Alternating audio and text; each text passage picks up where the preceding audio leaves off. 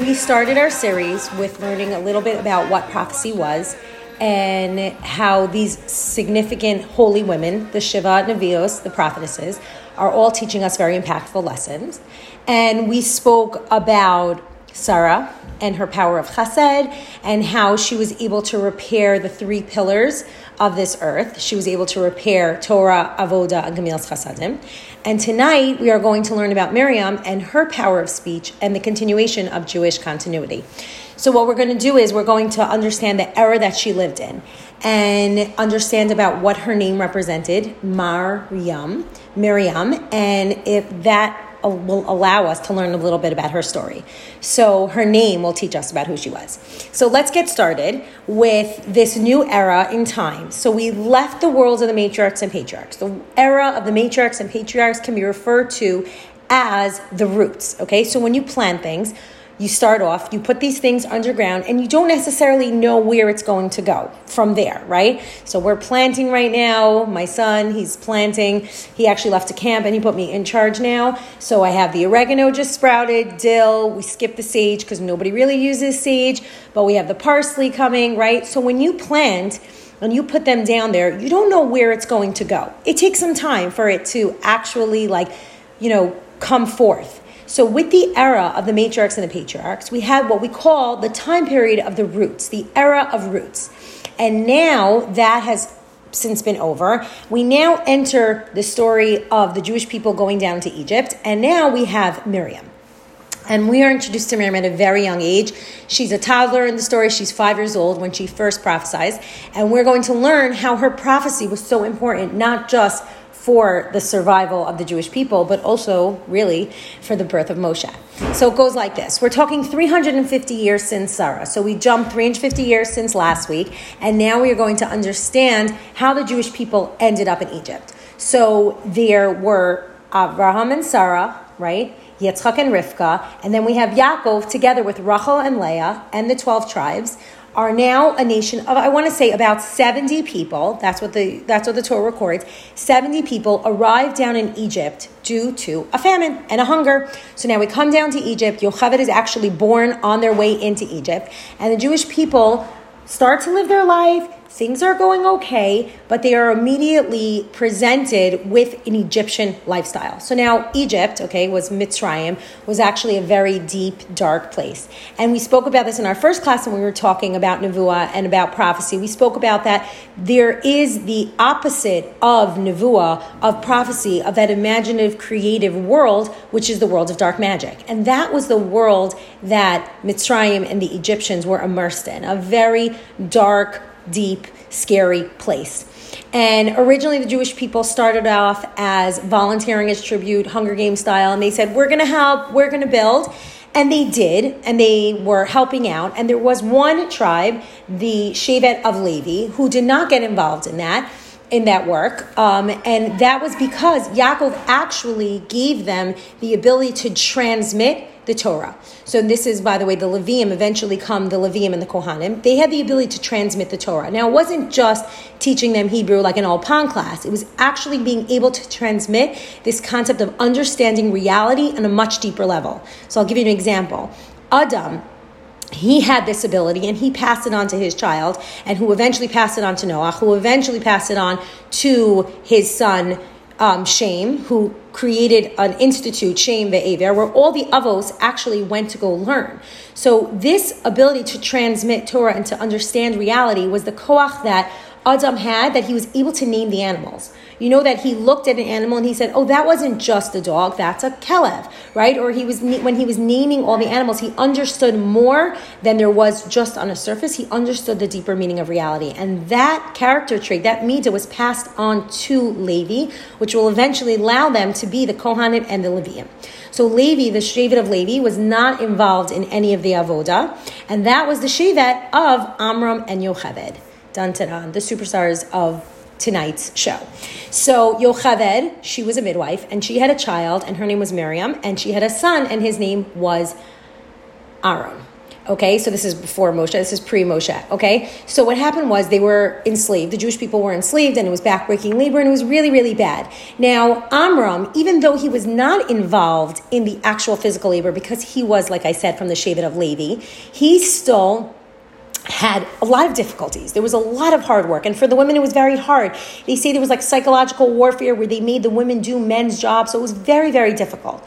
So even though it was very difficult, even though he wasn't involved in the actual physical labor, it was still very difficult for him. So now there is a very interesting idea where men and women do not have an intimate relationship during the time of disaster. And we learn this from when Noah was in the Teva. So it says that Noah, when he and his wife and his sons and their wives entered the Teva, they went in separately because it was a time of disaster. There was a flood.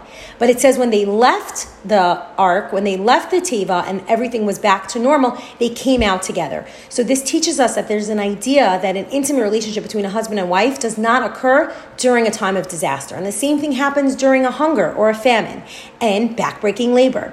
And especially during this time when any son that was born was going to be thrown into the ocean, he was going to be thrown into the river, right? Because Paro had this vision that there was going to be a baby boy and he was going to save the Jewish people. So he felt immediately if there was any baby born, and he was told by his advisors to throw them into the water because his death will be by water. So here what ends up happening is that Amram separates from his wife because he felt, how can I bring children into this world? Now here comes Miriam, a 5-year-old with a big mouth, which I'm familiar with because I have a bunch of those at home, comes up to his father and says, Daddy, what you are doing is worse than what Paro did. Paro, he only decreed on the baby boys, but you decreed on the Jewish women, on the Jewish girls to be born also. Now, if I was in that situation, I know here I'm on Instagram Live, I would send that 5-year-old to their room, right? Off with your head. You don't talk to your mommy like that. But what ends up happening is that Amram obviously was a very intelligent, brilliant person. And he was a man living during the time of Mitzrayim when things were very, very dark. It teaches us an incredible lesson of humility. Now, it's very, very difficult for an older person to take advice from a younger person, and specifically their own child, because, come on, you know better. But he actually really listens to his daughter, and he says, you know what? Tell me more about what you're saying. And we learned something fascinating here about between men and women. We learned that men, and this is just a little relationship advice here, men, they are actually better at understanding and fulfilling the idea of truth. They pursue the truth, they want to understand it, they're very concrete, and they need to see the truth follow through. So he says, 1 second, you're telling me something? That must be true. Now, just like men have a strength in truth, women have a strength in faith. And when we talk about faith, it's very hard because you're like, oh, have a little bit of faith, believe in him. What does real faith, real emunah mean that Miriam personified? Real faith is understanding that everything comes from Hashem. Everything difficult comes from Hashem, and everything that's difficult is there for a tikkun, is there for me to grow. And Miriam recognized that deep down, something is going to be happening. And she tells her father, you know what? You're doing something worse. And if you don't get back with Yocheved, with my mother, with your wife, then that child, Moshe, will not be born and we will be stuck here forever. And what ends up happening is because Amram was seeking the truth and because he was so humble, he listened to his daughter and he went and he remarried his wife. And when he did that, all the men that had separated from their wives reunited with their wives. And then at their wedding, the Medrash says that Miriam was dancing, with her brother Aaron, saying that my mother is going to have a child, and that child is going to save the Jewish people. And then they get back together, and that child is born, and that child is Moshe. And only years later, when Miriam is standing by the water, does her prophecy come true. And it says there, when she stood there by the water, it says, Miriam, the prophetess, the sister of Aaron, took her drum and danced and sang to Hashem. And it's interesting fact, why then does it mention that, now she's a Neviah? And also, it only mentions Aaron. Isn't Moshe the more famous one? I mean, Moshe is the one who took them out of Egypt. He took them out of Mitzrayim. So why is it specifically pointing out?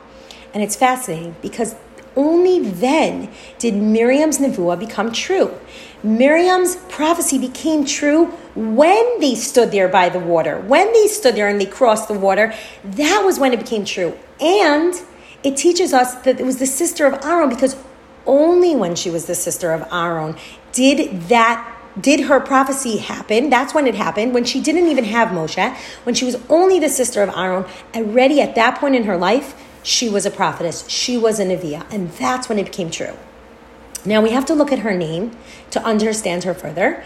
And it goes like this. Miriam is, actually, it's a combination of two words, which is the combination of the word mar and yam. So yam, we know, is water. And what does mar represent?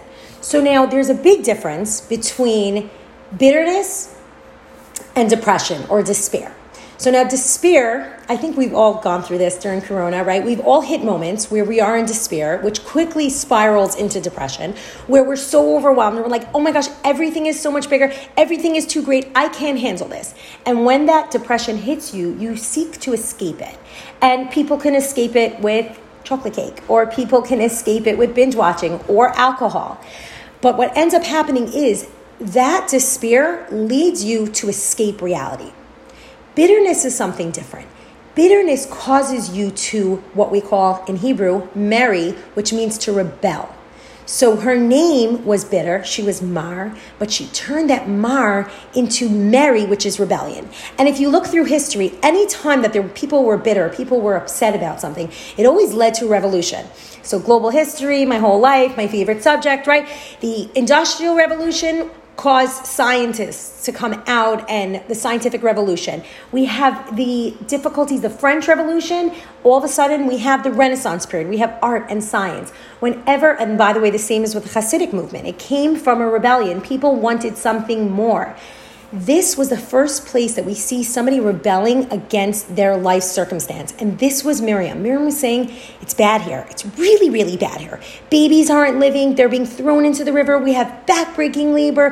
Paro was killing Jewish babies and bathing in their blood. And it was so bad. So she can turn her pain into despair and depression and spiral into something wild.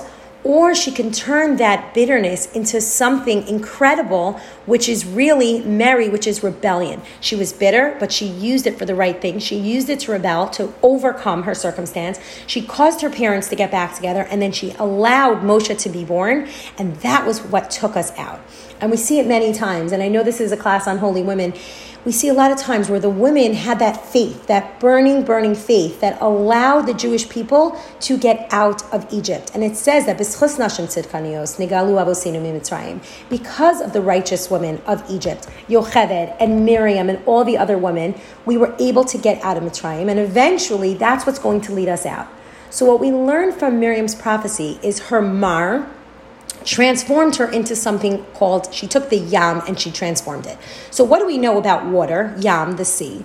So between me and you, I'm a little scared of the ocean, and that's why I stick to pools, because the ocean is very scary, right? And it's very deep, and it's dark, and there are waves, and you pop up, and then you come down, and you don't see anybody. And to navigate the sea is very difficult. Speaking of global history, right? When the explorers went out, they're like, oh, let's go find India. And all of a sudden, they're in, South America, right? And they're like, oh, they couldn't find things because they couldn't navigate it. Nobody can navigate and chart the waters like you can chart New York City streets. The water is deep, it's dark, it's creative, it's Hashem's zone of being able to build. And what ends up happening is that Miriam, with her Mar, she takes her bitterness and she actually is able to chart the seas and the water and to navigate it to the point that at the water, when they cross the sea, that is when her prophecy came true. And furthermore, when the Jewish people were in the desert, they actually were blessed with what we call Be'er Miriam, which was the rock of Miriam. That gave water and fresh spring water to the Jewish people while they were in the desert, when there was no water. So what we see is that Miriam, a combination of those two words, of taking bitterness and being able to use it for the water, is who she was and what she stood for. She instilled faith with the Jewish people, within her family, within the tribe of Levi, and she eventually teaches us, all the Jewish people, for the future generations, on how to be able to eventually be redeemers. So I wanted to thank you all for joining, and I hope that you can stay along for the rest of this series, because next week we're going to be doing Devorah. And if anybody's had any questions, they can absolutely reach out to me through Instagram or through Thank You Hashem. I hope you all joined, and have a great night.